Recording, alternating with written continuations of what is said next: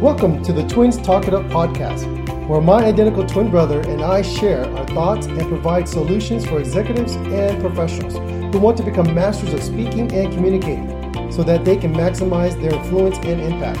Yes, we are identical twins who happen to also be public speakers, executive coaches, and sales leaders. Our company, DSB Leadership Group, focuses on equipping leaders who want to speak with confidence and authority, all while using their authentic voice.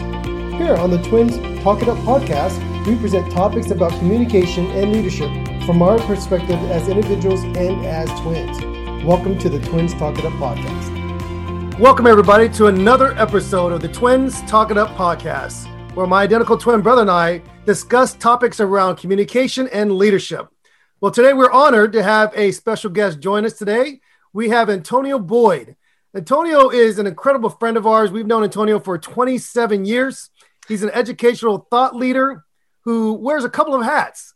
Well, he's the CEO and president of Think Tank Consulting, and he also specializes in the area of education as the COO of Future of School. It's a non-traditional learning platform, and we're going to talk a little bit about what this means and what it should look like for us going forward in terms of this health pandemic. But let's go ahead and welcome Antonio. Antonio, welcome to the show.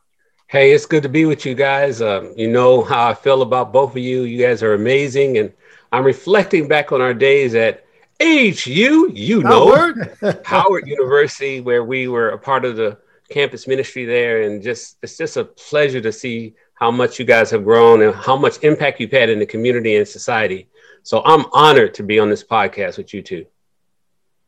And you don't look any different, by the way. You look just like you did 27 years ago, whenever that was, by the way. We have a few extra pounds on us, Antonio, but I do appreciate it. I would hope that our energy and our enthusiasm for life and for really what's going on around us is still the same. I mean, we're definitely excitable, but we've definitely added a few pounds and kids and families since our college days.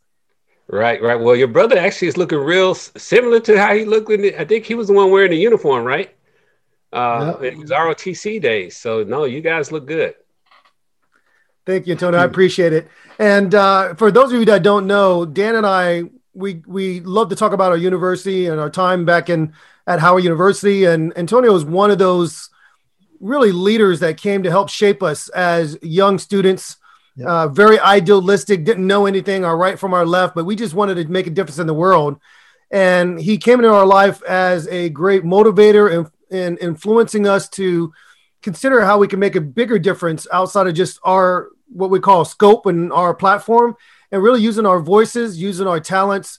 And so I really want to thank Antonio for joining us. And Antonio, tell us a little bit about who you are and the journey that you've been on. I mean, you've done everything from being a DJ, you've done things in the nonprofit world. You still do some consulting in the nonprofit world, went and did some in the ministry. Then you got into the educational sector.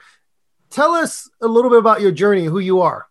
Okay. One of the things that I'm just reflecting on when I'm sitting with you guys is the incredible impact education has on a person's life. So I went to one of the great high schools on the west side of Chicago called Lindblom Technical High School. Lindblom Technical was a magnet high school in the worst neighborhood in Chicago, but it had a graduation rate of 99% of the students went on to college. Wow. I call these kind of schools the island of hope. And I was a first generation college educated individual at the University of Illinois in Champaign-Urbana.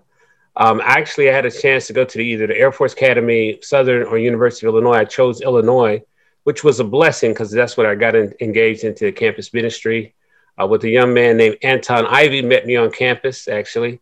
And it was also a formative time for me to kind of shape my view of the world. What was going on at that time was apartheid. So it was similar to right now, social unrest. And we were marching on campus and really getting into the thinking about Black men in general and the Black community and how we could make an impact. Pledged a fraternity, Kappa Alpha Psi on that yard. And really, we had a phenomenal impact being the first African-American fraternity founded on the university. And then got called into the ministry, where it was a minister in Champaign, Illinois, and then Chicago, and then got that faithful call to move to Washington, D.C. and to move to K Street with the young men in a new place. And that's where I became familiar with Mumbo Sauce, right? Okay. Yeah. Right there on, right by HU. Got to put on the wings. Yeah. I just remember walking on the hallowed grounds of Howard University and being blown away by all the change makers on that campus. And I remember specifically, we were praying to meet young people like yourself. And what we were thinking was, if we could reframe your outlook on life and center it on God with your guys' vision, what could you do?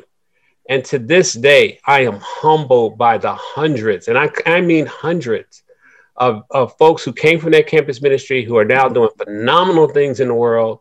All of you guys have multiple children, most of them grown, which makes me feel old, although I only have that little piece of gray right there. And then from there, went into the singles ministry, and then on into a career, 19 career at Hope Worldwide, which is a global charity.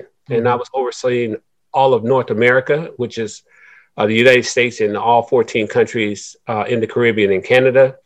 And then from there, started pursuing my doctoral degree at Northeastern University in Boston. And now I'm fully in the education space at Future School. And so in my interim, I did start a consulting firm called the Think Tank Consulting Group, and just used my over 30 years of knowledge in the nonprofit space to help nonprofit and for-profit businesses in education, healthcare, and community development. So been on a path trying to follow God's plan, and he landed me back with my fellas. I'm excited, you know. We'll be right back after this short break.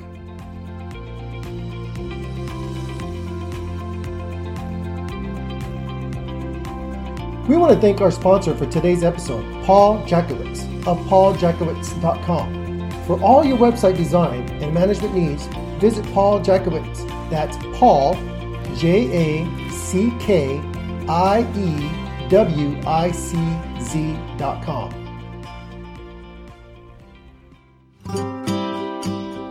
Today, we'd like to thank our sponsor, AppGallop, where cloud meets commerce. AppGallop is a cloud commerce automation and marketplace platform, enabling service providers to drive revenue growth, achieve agility, and kickstart digital transformation. In fact, if you're in the telco space or you're an internet service provider, AppGallop will accelerate your time to the fast-growing cloud market, delivering all the top-selling cloud services to your customers with unified identity, access, subscription billing, and payment management. If you want to sell your cloud platform, you need AppGallop. If you have telco products, circuits, switches, hosting services, whether it's private cloud or public cloud, and you want to include AWS, Microsoft Azure, and Google, you want to make sure you use AppGallop, the one-stop platform for digital transformation. Thank you very much, AppGallop.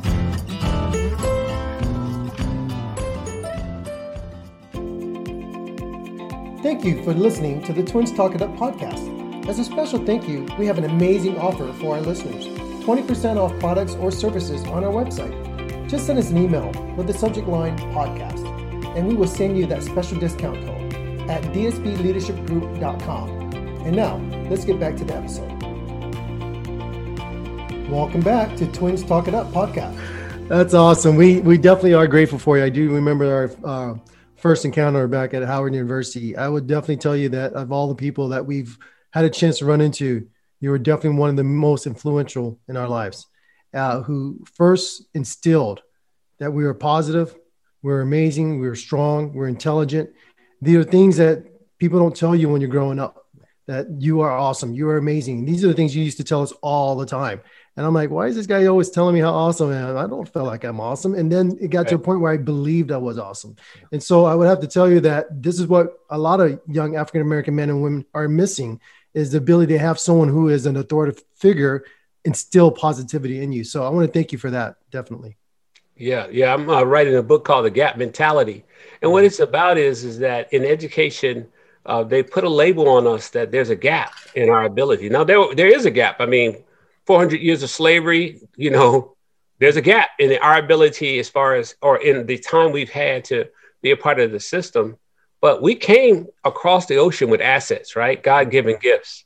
And we should take the gap off of ourselves, and society needs to take the gap off of us and work with us through assets. So I really do feel like all my career, I've been trying to instill the asset mentality in young people, not the gap mentality. You know, just because you're Asian and African-American doesn't mean you have a gap, right? But society says you have a gap. Well, I've always seen it as a strength. I mean, I've always been amazed at what you guys could bring to the table because of your cross-culturalness and your multiculturalness and the impact you can have in the community. It has been an advantage for you. It hasn't been a deficit, but a lot of times in education specifically, we want to talk to students in deficit mentality instead of assets. So I'm trying to work on reshaping how we talk to our young people of color, that we talk from their assets, not their deficits, right? Awesome. Yep. So talk about that a little bit more, Antonio, if you don't mind. Just the work you're doing as the COO of the Future School, how you're shaping and really changing the educational landscape. Is this something that you guys thought about? And I don't want to say pre-COVID-19, you didn't know this was going to happen, but do you feel like the health pandemic has actually helped to push forward your vision for how the educational landscape should be changed? Absolutely. The organization started 5 years ago. A lot of times we have to explain to folks, we're not new in this space. So we started as a foundation of blended and online learning. And basically, we were kind of funded through a network of online learning and blended providers who said that this is the future of education, right? That eventually education is going to go blended and online. Blended meaning you're going to have some in school and some online. Yeah. And then the online education meaning you be fully online. And the reason why we felt this is because, you know, there's equity and access issues, right? You know, just think about the fact that when you're working in an online space, you can take classes that you never could take in a building, right? You can have access to things. You can have flexibility in your schedule that you never had. We run into students and give scholarships to students who want to be concert pianists. So they spend, you know, their day Monday through Friday practicing 4 hours a day. And then they go to online classes for the rest of the afternoon. And they get to accomplish more in high school than anybody who goes to a regular high school because they're not strapped by, you know, those eight, what we call those 8 classes a day plus lunch plus gym. They're not conformed into that box, which then allows them to be a lot more flexible and also have a lot better choices about their education. So about a year ago, we changed the name to Future School because we kind of launched from a foundation to a nonprofit because we wanted to evangelize this idea at a whole nother level. Okay, we were already having national coverage, but we wanted to point the way. We say that we're predicting and documenting the changes of K-12 education in real time. So what are we doing? We're doing a lot of research around what are the trends, what's going on, where's education going, and then we're doing a lot of documentation through webinars, podcasts, through research reports about what's actually happening in real time. And so what that has done is it has mobilized ed tech companies, school districts, schools, teachers, students, all in a movement to change education so that students like yourself, like you were at Howard, we want every student to have equity and access to reach their unbounded potential, right? Yeah. We use that word powerfully, unbounded. We don't want your potential to be bound up in the fact that you have to be in a structure that holds you back from being all you can be. So kind of doing the same work I was doing at Howard, but now we're doing it on a national level. So I'm very excited about our work. And we're helping over 2 million kids right now. That is phenomenal. I love how you are taking away the traditional structure. And, you know, every kid has a different way of learning. Yeah. Every child is unique and they're all intelligent. And if you give them the right tools and allow them to be able to construct it in a way that's best fit for them, they're going to blossom. They're definitely going to blossom. And I love how you guys have gave that great example, how these individuals can excel in music, excel in education, because if they had a traditional learning style of the 8-hour school day or whatever you want to call it with the lunch in the gym and all these different breaks to go from one class to the next class to the next class, they would never be able to excel. They just don't have that same capability. I think that's very phenomenal. In the year 2020, and we look at what has taken place in the spring of 2020 going up to the fall, our whole education process has just gone through a remarkable transformation. I'm in the IT space. I see it all the time with children, with teachers trying to figure out how to get the computer to work, how to have conversations with each other. This is phenomenal. You guys did this 5 years ago where you start changing the thought process of education? 5 years ago, before this all began. And you started talking about the future of school and why you changed the name and everything else. What other opportunities do you see because of this challenge? What are the other opportunities that you see happening right now?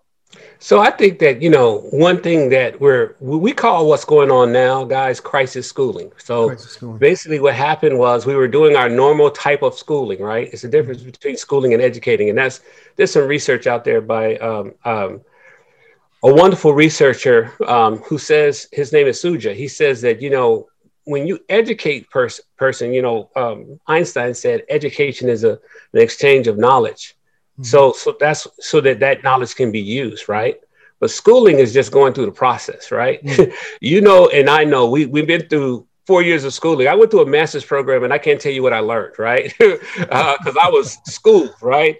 But now I'm in an education program where I'm entrenched in an experience, and I can tell you all kinds of stuff I learned. So there's a difference between being schooled and being educated. And Suja says that this is a serious problem with our system right now.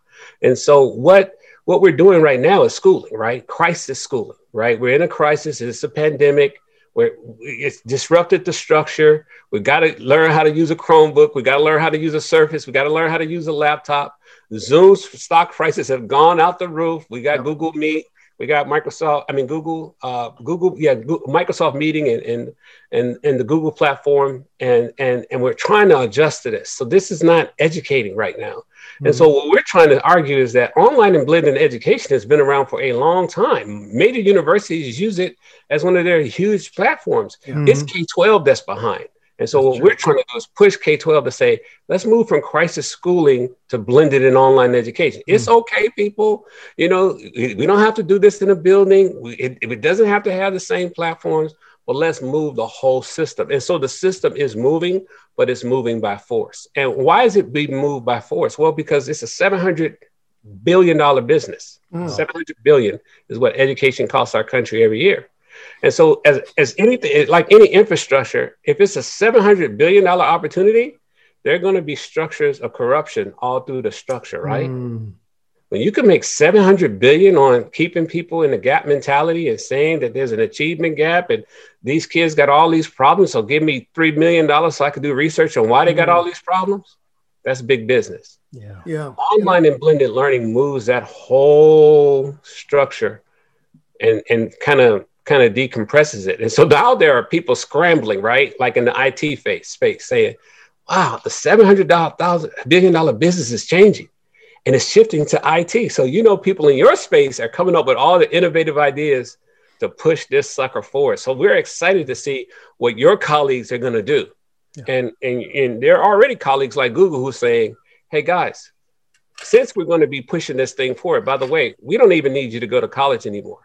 We put out certificate programs where you can just go from high school to Google and make $50,000 a year by just taking 3 or 4 of our classes. Let's just get rid of college. So your infrastructure, your colleagues are going to push this sucker in ways that 3 years from now, we probably won't even know what education will look like. So I'm excited about that. How about you? Yeah, we're excited as well. This is David, by the way. I want to share with our audience when Antonio was speaking of the technology space, he's really referring to my twin, Danny Brown. You guys know we're genetically the same, but we're definitely different in terms of our career paths and what we do in our area of expertise.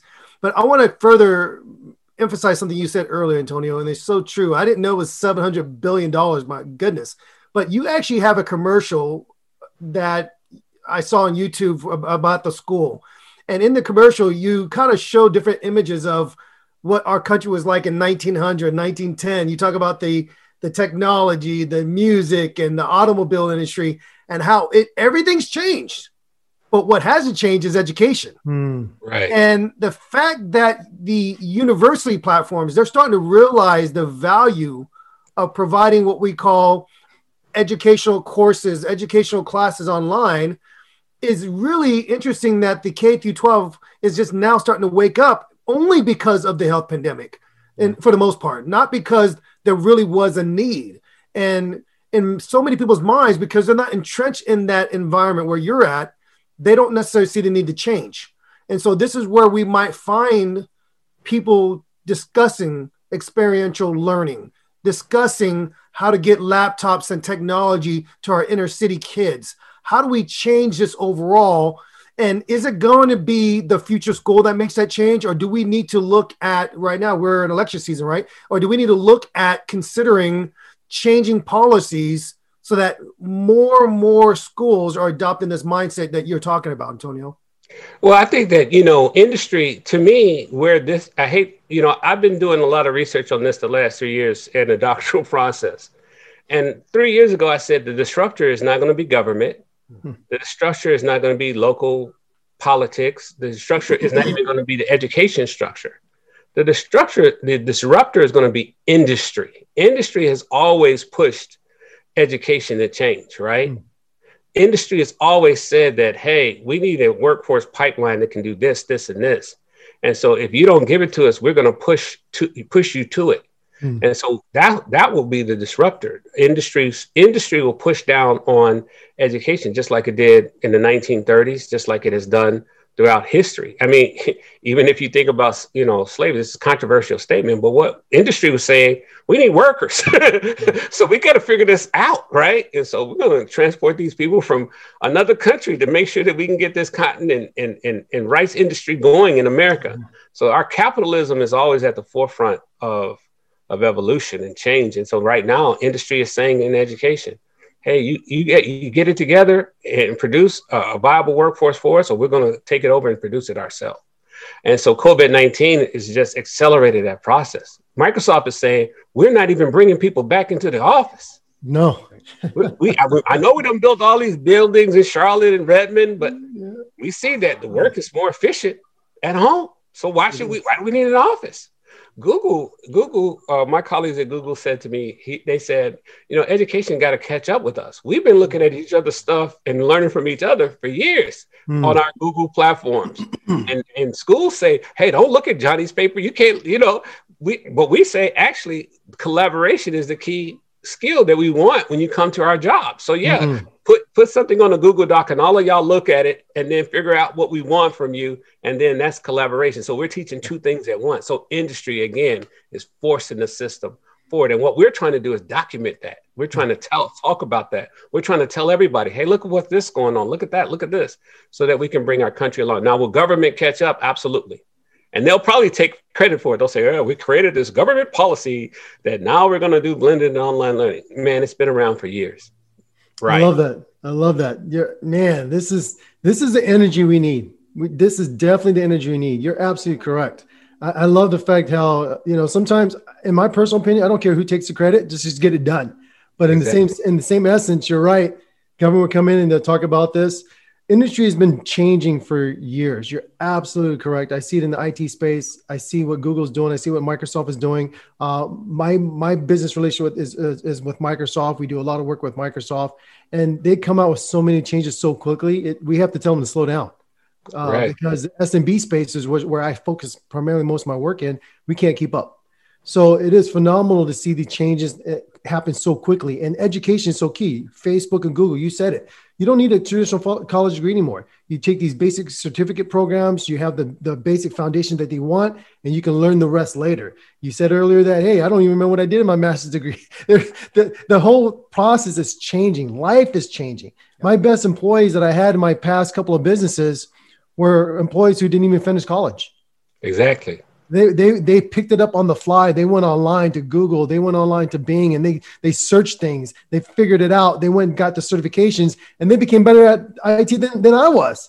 I just became a people manager right after that. I'm like, I don't even do hands-on work anymore. My hands got slapped every time I try to install a switch or server or a wireless access point. My hands got slapped. Hey, you can't do that no more. You're a manager. People just took over. That's how smart the individuals are today. That's how smart young kids are. This leads me to one of my next questions for you. As you're working with individuals, these leaders in the K-12 space, how are you approaching them to help them to be open-minded? Because it's been a closed ecosystem for so long. How do you ask that right open-ended question to get them to open up a little bit more? Because I still see a lot of them closed off. It had to take a big punch in the face through COVID to even get them to consider opening up a little bit. We'll be right back after this short break. We want to thank our sponsor for today's episode, Live, Love, Thanks. Live, Love, Thanks helps purpose-driven women leaders, executives, and entrepreneurs to permanently eliminate clutter and end stress and overwhelm so they can move forward in their careers, relationships, and health. Visit livelovethanks.com for impactful coaching and program professional women's. Thank you for checking out the Twins Talk It Up podcast. If you're enjoying this program and are learning something along with us, please consider becoming a supporting member through our Patreon at patreon.com/DSB Leadership Speaking. Also, consider leaving a great rating on iTunes and comment on our other platforms. If you would like more information or would like to become a guest on a future episode, please send a message via our website, www.dsbleadershipgroup.com. Thank you very much. Have a great day. Thank you for listening to the Twins Talk It Up podcast. As a special thank you, we have an amazing offer for our listeners for a free consultation over the next 2 weeks. Visit our website and schedule your free 30-minute consultation. And now, let's get back to the episode. Welcome back to Twins Talk It Up podcast. Well, I think that, they're forced. We're seeing so many issues. We're working with districts there where, parents are choosing to keep their kids at home and not even send them to school. So they're calling us saying that half of our districts not even coming to school. We can't even find them. Wow. And so what that has created is an atmosphere, going back to the $700 billion analogy, there's funding tied to kids being in seats, right? That's how you get your money. And that's how you pay your teachers and your janitors and all those other folks. But when they have half of their schools missing, that's half of their funding possibly gone. So what's it done is forced them to be really creative around, okay, we got to get kids centered now. We can't be structure centered, right? We can't hide behind the structure anymore because they're looking in now life is looking into the building and saying, what are you doing, right? What's really here? And so what I like that I see it emerging, and I'm going to be talking to some folks next week, is they're creating community-based pods for kids to learn in community. So they're thinking that, okay, little Johnny's afraid to come into the building because he might get COVID-19. But he's not afraid to go to the barbershop, right? So maybe we set up a pod at the barbershop where he can go there. They have internet access. He can learn, take a little break, get his hair cut, or maybe we do it in the community center, or maybe we do it at the community church, these safe places.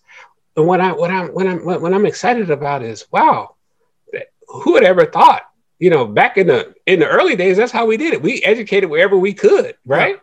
And who would ever thought that we would be forced into a situation like there are a lot of parents who are saying, okay, I have to work. Who in my neighborhood is off? Let's create an education pod in our community where all the kids come to this one place. They learn online. There's one parent that creates a space for them to learn. And then that parent will pay that parent to feed them lunch and a little money to keep their household going. They're a stay-at-home mom anyway. This kind of innovation and this kind of taking control of children's education is actually going to be good for our society because we've been so busy. We just send them off to school. Don't worry about them. Whatever they learn, they learn. The teacher tells us how they're doing. We believe it without even really looking. And now we've been forced to really look, really understand, really walk with little Johnny and say, did you really learn that I told you to learn in the last hour? Because it doesn't seem like it, which is really helping us be better parents, which then in turn will help students to be better students. I mean, my mother, her accountability for my first, 18 years of education was a report card. And if it had all A's on it, she didn't care if I learned anything or not. She just said, good job, little Johnny. If it had a little F on it, then she was questioning me. But other than that, she asked me no questions. Wow. Now that can't go on in education. You got to know what's going on in real time because you're truly the leader of your child's education, which is awesome. Don't you think that change is great? Oh yeah, totally. I've got to ask you this because you bring up an interesting concept. I've got 2-part question here, Antonio. First part, you talked about the concept of pods. Makes perfect sense. If we were to go down this path where we're actually encouraging changing the mindset of how we do education and this concept of pods are adopted, is that something that could be facilitated through the current school structure, or is that going to be something that's going to have to be done community by community, maybe through our state and local representatives? That's the first question. And then the second question is, are there any other countries or any other educational systems that are really already doing what you're proposing? Well, good question on both fronts. So pods are actually being implemented by parents. That was a disruption by parents. Parents were saying, okay, there's 10 of us on the block. They all go to John B. Key Elementary School. 6 of us got to go to work. How do we figure this out? Mm-hmm. And they created the pod concept. And then, of course, schools are supportive of that because they just want little Johnny to get his work done, right? Yeah. So if parents have organized themselves this way, and what we see is that it's happening in affluent communities and not so much in communities of color. So what we've got to do is figure out how do we help marginalized communities, or how do we create equity and access for all communities to be able to do that, kind of education, or like I said. So what's happening is another disruption in poor and in urban communities. We're finding that we're going to do this community-based pod, right? So in our affluent suburban communities, you're seeing parents go family-based pods, right? So because they have the resources and kind of the cohesiveness. But of course, in our inner city environments, in our rural environments, that's not maybe the case. So now they're seeing a community-based model. But one of my great ambitions is to go look at the education system in Singapore, because that's one of the most phenomenal education systems in our world. China is actually, of course, one of my mentors said that while we sleeping, while we playing Xbox, while we ooh-wee, while we dropping it like it's hot, there's somebody in India and China with a light on in the room, looking at a book, trying to figure out how they could beat us to death. Yeah, and that is so true. Those two systems will kick our tail when it comes to how prepared those students are in math and science and engineering and technology. So what we got to do is figure out how to un-ooh-wee ourselves, un-ooh-wee our young people, and get them focused like they're focused, right? So that's the answer. Is you got to look at China, you got to look at Singapore, you got to look at India, you got to look at those countries are way ahead of us when it comes to education. Yeah, you're absolutely right. When I look at, because we're the richest nation in the world, so the disparity is really a problem that we have to solve. You're absolutely right. When we look at the data, right, over the last 10 years, 20 years. You continuously see where U.S. is dropping when it comes to the education space, where our children are not really pushed or nurtured to be able to go after their creativity, to go after the extra knowledge and the learning, whereas other countries, third world countries, are doing that. They're going after that late at night. As you said, you're absolutely correct about that. I also think it comes back to leadership. When it comes to the leadership aspect of it, I think about this. What do you think are some of the challenges or obstacles within this leadership team that could prevent this type of learning from going mainstream? We talked about how it's always been this way for so many generations. You talked about how to get these individuals to open up a little bit more. But what other challenges do you feel like these leaders face besides getting butts in the seat for funding? Are there any other type of challenges outside of just pure funding?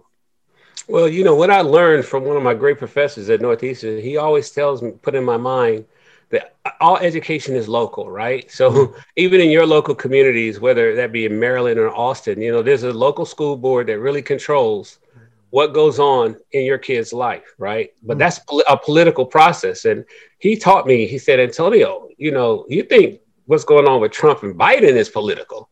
Go into a local school board meeting and you will see politics at a level that you've never seen before. And so what we have to do is start at the local level. We think it's national, but it's actually local. Local school boards have to get in it for the kids and not in it for the opportunity or position. There's a really wonderful documentary done by Dan Rather about the Detroit school system. And he basically does you ought to go online and look at it, a full expose on kind of what was going on with that school board and what was going on with the schools to keep them kind of in the lower half of education systems across the country. And the politics at the local level was immense. And so they had to bring in somebody from Washington to kind of take over the whole school district. But even when he came in, he failed because of the politics between him and the school board. So that's where it starts. A lot of times we think national legislation can fix education, but it's all education is local. Yeah, it starts at the local level. And I appreciate you sharing that, Antonio, that we've got to really start there. And it might really call parents to get more involved in their school boards, to figure out when those meetings are coming up, what's on the agenda, and what changes need to take place for their kids.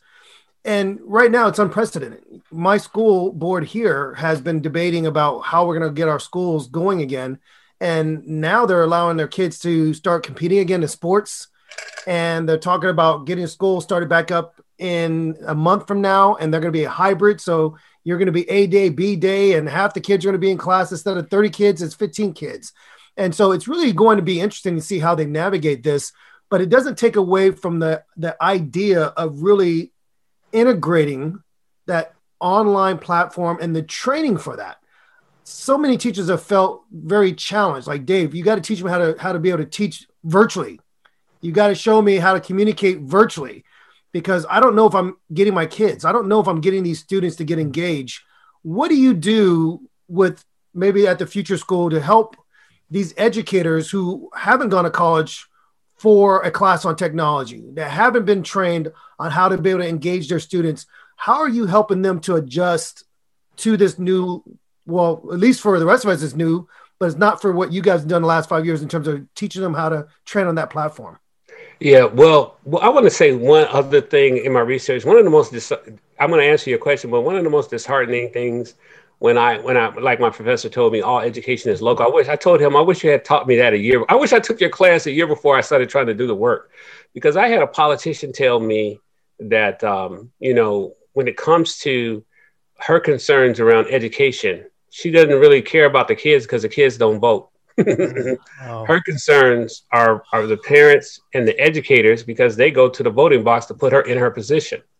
And I would never forget that statement. And, it's one of those off the cuff statements, like in general conversations, you know what I'm saying? Sometimes you could say something that's a Freudian slip that you didn't realize what you're saying, but that is so true.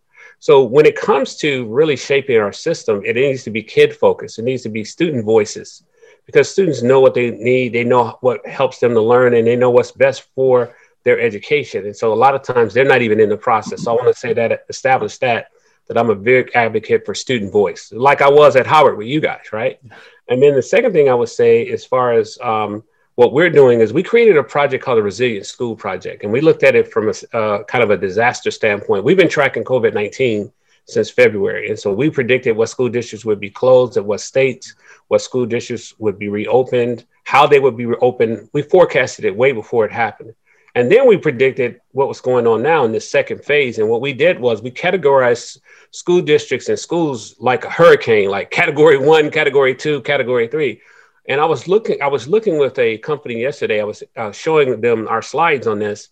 And I said, we didn't predict that Illinois would be as bad as it is right now, but Illinois is a category 1. We actually had Illinois as a category 2. And what I told him was the reason why we didn't predict that was because Illinois has had a surge in social unrest situations, in Chicago in particular. And so people have been out more, gathering more. And as you see, COVID is spiking again in Illinois, and then upper Midwest, where a lot of those areas, we didn't think it would be as bad as it was. We knew Florida was going to be bad. We knew Texas was going to be bad because they didn't really respond properly at the beginning of the pandemic. We didn't think there would be these surges, and we definitely didn't predict that New York would be like it is, which is totally going down, actually.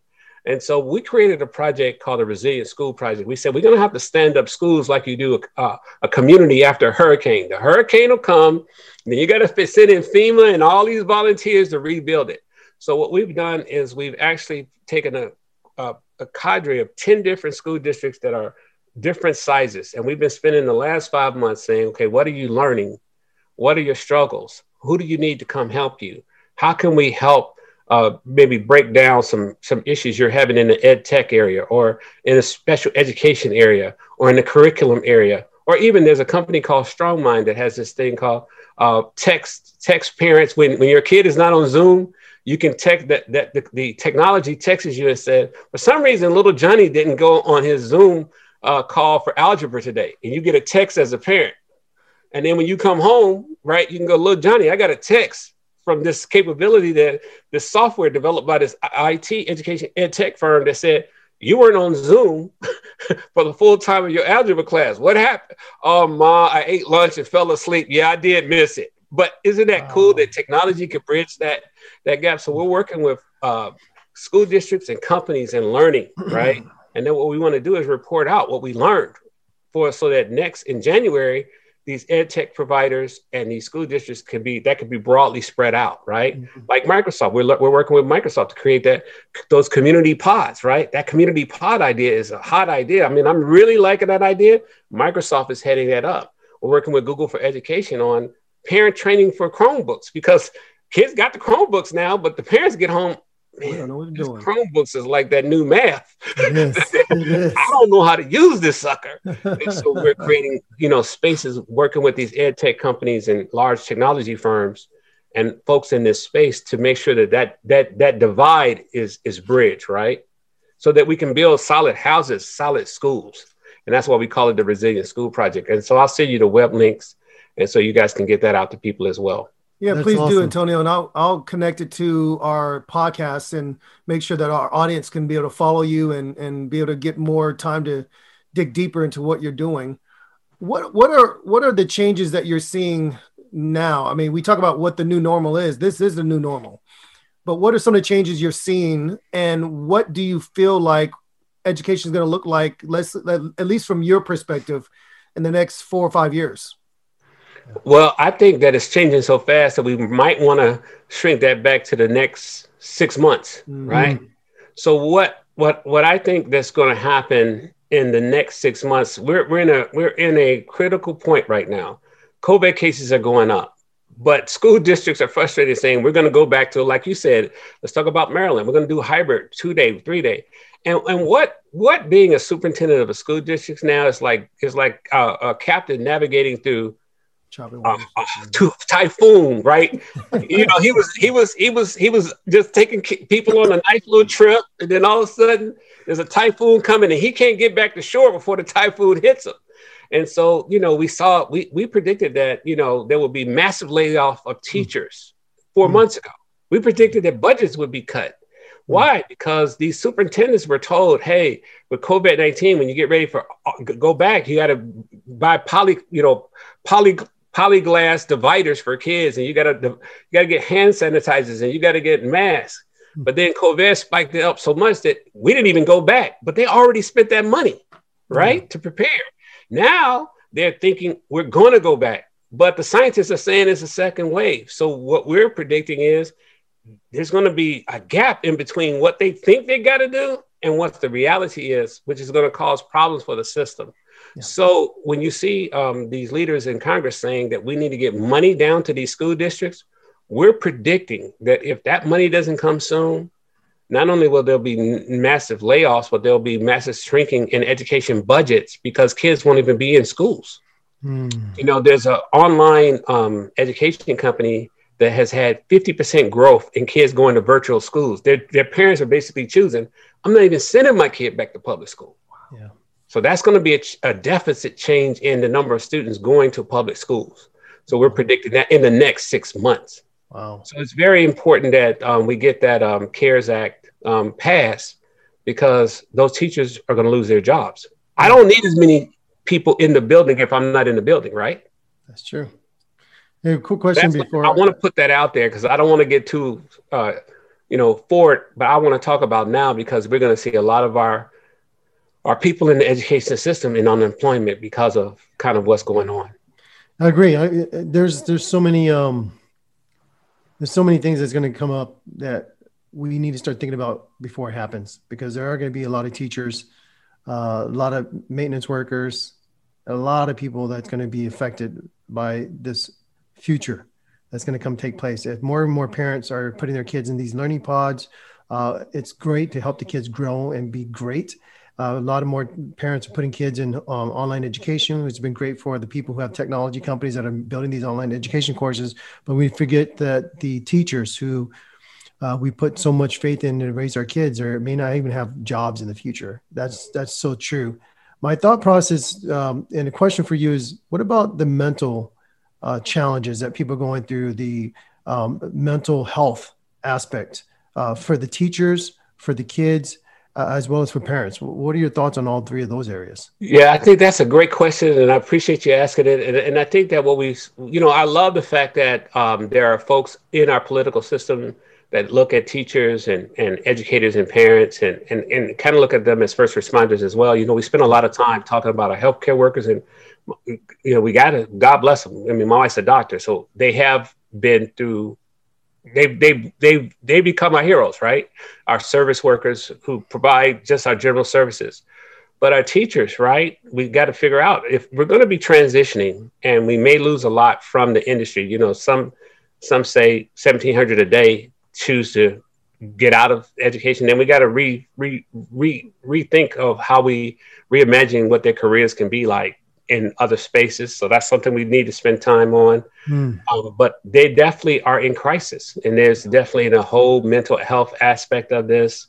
And that's what we have this thing called a teacher triage, where we're basically raising money to give teachers just $150. You can get every week. We give a grant to a teacher somewhere in America, $150. And we say to them, hey, this is triage money. You're in the triage. Just go get your hair done. Do what you got to do for yourself. Right. Because we know that this is an emotional issue, and we've had donors just give money to that fund so that we can give that out. And one of our friends, you may know him, Seth El Jamal, he's one of our brothers. We gave Seth that money. He basically has been going into the Chatham community in inner city Chicago, one of the worst neighborhoods in America, and basically just taking his Wi-Fi, his hotspot, into that community and just parking his car in that community so kids can get online to learn. He's been walking books into that community, risking his own life in the middle of COVID-19 when it was hot, when the country was shut down, so that kids could have summer reading. So we sent Seth a grant. Man, here, Seth, Teacher of the Week, bro. Go out, take your family to dinner. You're right. The whole mental health piece is huge, and we need to support our teachers, and we've been trying to do that at Future School. I think that's amazing, Antonio. I'm glad you're starting to, at least you're seeing that. And I can tell how many teachers don't see that. When you were sharing about what teachers are going through and the adjustments they're making to take care of their families, it made me think about one of my neighbors here. He's been a high school teacher for over 20 years. His wife works for a great company here, probably the second largest company in the state of Maryland. And he had to go get a part-time job. And I was asking, what's going on? He goes, Dave, I'm just thinking about what could happen. Right. He goes, they might be trying to force me out because I've been there for 20 years. I've been there longer than most of the teachers, and I might have a forced early retirement. I got to start thinking differently. And it really didn't alarm me until you said what you said, Antonio. These guys are definitely thinking differently. I mean, he's got a kid in high school, a kid in college, just like I do. And so we've got to really start seeing how we got to shift the landscape, how we got to take care of our educators. They're definitely on the front line. They're incredible people, incredible leaders in their own rights. But we've got to give them the tools. We've got to give them the resources so that they feel like they're along with the changes, are going to be able to help make a difference in these kids' life. I don't want to see us lose the brightest minds in education. I don't want to see us lose great leaders to the fear that they may not have a job. Right. Yeah. And then the other fear is their health. I was texting with an educator who went to a program, has got a lot of student loan debt, and he reached out to me and said, hey, can you help me raise the money to pay off my student loan debt? Why? Because he also has prostate cancer. So he's got the health issue and he has his debt. And then his district is saying, you have to go back in the building and teach. Well, he's diagnosed with prostate cancer. So he's, got a pre-existing condition that if he gets COVID-19, and so he was just saying, as a leader in education, pray for me, because I got a lot of teachers that are fearful. And so not only did they face the economic challenges, and not only did they face their own personal challenges, but they also face the health challenges. And, we're living in a society where we have one group of leadership that says COVID-19 is real, and one group says that we're on a turn and it's not real and don't wear a mask. And so, that's not a political statement at all. That's just a statement of reality. And my wife was telling me that, the average bill for COVID-19 could be up towards of $100,000 that you actually have to pay after insurance when you really get sick. So we're in a crisis, and we need to really look at this very closely on all levels of our society so that no one gets lost. Wow. I totally agree with you on that aspect. I just wanted to give the audience a chance to just to have you provide some type of guidance, leadership tip, some lessons or something that you've learned over the years that they could take today and apply for their own lives. Do you have any that you'd like to share? Well, one thing that I would say is that as far as education is concerned, is that all education is local. You know, I don't care what's going on a national level. And all politics is local, right? I don't care what's going on a national level. You need to pay attention to what's going on in your local community. Like your brother Dave said, he's looking at his local school board and watching what they do and paying attention and keeping his eye on the ball. I think the other thing is that we need to understand that our kids in this current environment will lose years educationally unless we get involved in their lives. We're seeing studies are saying that in math and in literacy, not being in a proper school environment, the kids are going backwards, not forward. I also think that you need to understand that technology is here to stay. And so, you know, you have to embrace it. And that means more than just knowing how to work the apps on your iPhone, right? That means more than just, you know, knowing how to have a laptop and turn it on and watch videos on YouTube.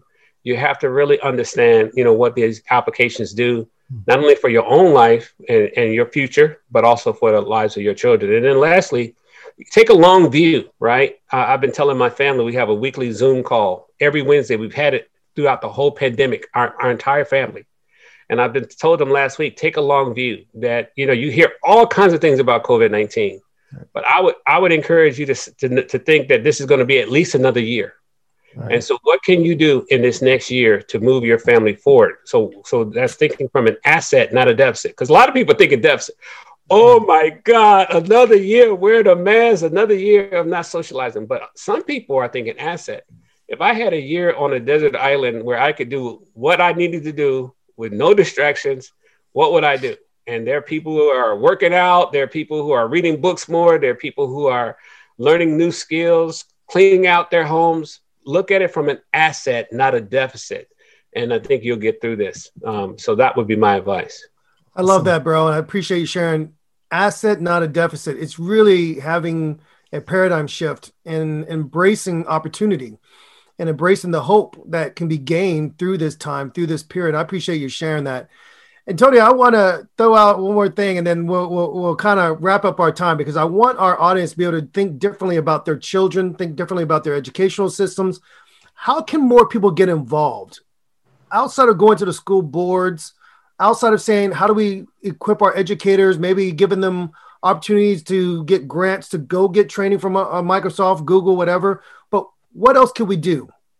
Yeah, so Future School, we're trying to mobilize millions and millions of people to address this issue. So you can go to our website, www.futureof.school, and just sign on for our podcast, our webinars. And what that will do is all of our information that we give out, we have a call to action. And what we're trying to do is raise up a full generation of people who embrace that the future of school is now. It's not later. It won't be next week. It's now. Mm-hmm. And so we all have to start shifting our mindset about how we think about education. We have to understand, and I'll leave you guys with this stat. I'm a data person, that if we don't shift, there will be 350,000 jobs in 2030. And I really believe that that's going to shift back to about 2025, that our kids won't be prepared for. IT and industry is saying 350,000 jobs this generation will not be able to access because they're not prepared. So your call to action and your conviction to even ask that question is imperative, because that's a lot of jobs. And we know that for students of color, those numbers are exponentially going to be higher. So I encourage all our parents, go on the website, get involved, get active. We're mobilizing futurists, and we're going to change this thing one kid at a time. Unbounded potential, like you guys have shown, unbounded potential, right? Yeah. Well, I want to thank you, Antonio, for the encouragement, for what you shared. I will post the links for our audience so they can find you, so they can follow you, and even find some encouragement. If there are definitely articles that they can read, they can follow up on, we'll make sure we provide that for our audience. Well, on behalf of the Twins Talk It Up podcast and my twin brother, Danny Brown. I want to thank you, Antonio, for joining us today. Thank you for really not just being in our life when we were young freshmen on campus, not knowing what we were doing, but we just had this bright hope. We knew that we were going to make a difference. But here we are, fast forward 27 years later, we're still staying involved in each other's life. We're still rooting for the best for each other. And I want to thank you for that. So thank you for joining us today. If you are interested in helping to be a sponsor for the Twins Talk It Up podcast, please come to our website or go to patreon.com/DSB Leadership Speaking, and you can sponsor a program. You can actually come on, give a commercial for the program, or even give us insight into what topics you want Dan and I to cover. So we do love to debate. We do love to talk. We do love to encourage you to dig deeper into developing your skill set, especially in the areas of communication and leadership, so that we can continue to forge great change in our country. So I want to thank you again for joining us, Antonio. You're awesome. We love you and appreciate you joining us on the Twins Talk It Up podcast. All right. Thanks, guys. You know. Thank you for listening to the Twins Talk It Up podcast. Please subscribe and follow us on Instagram at DSB Leadership and visit us online at dsbleadershipgroup.com to learn more about our workshops and trainings. We will see you on the next episode of the Twins Talk It Up podcast.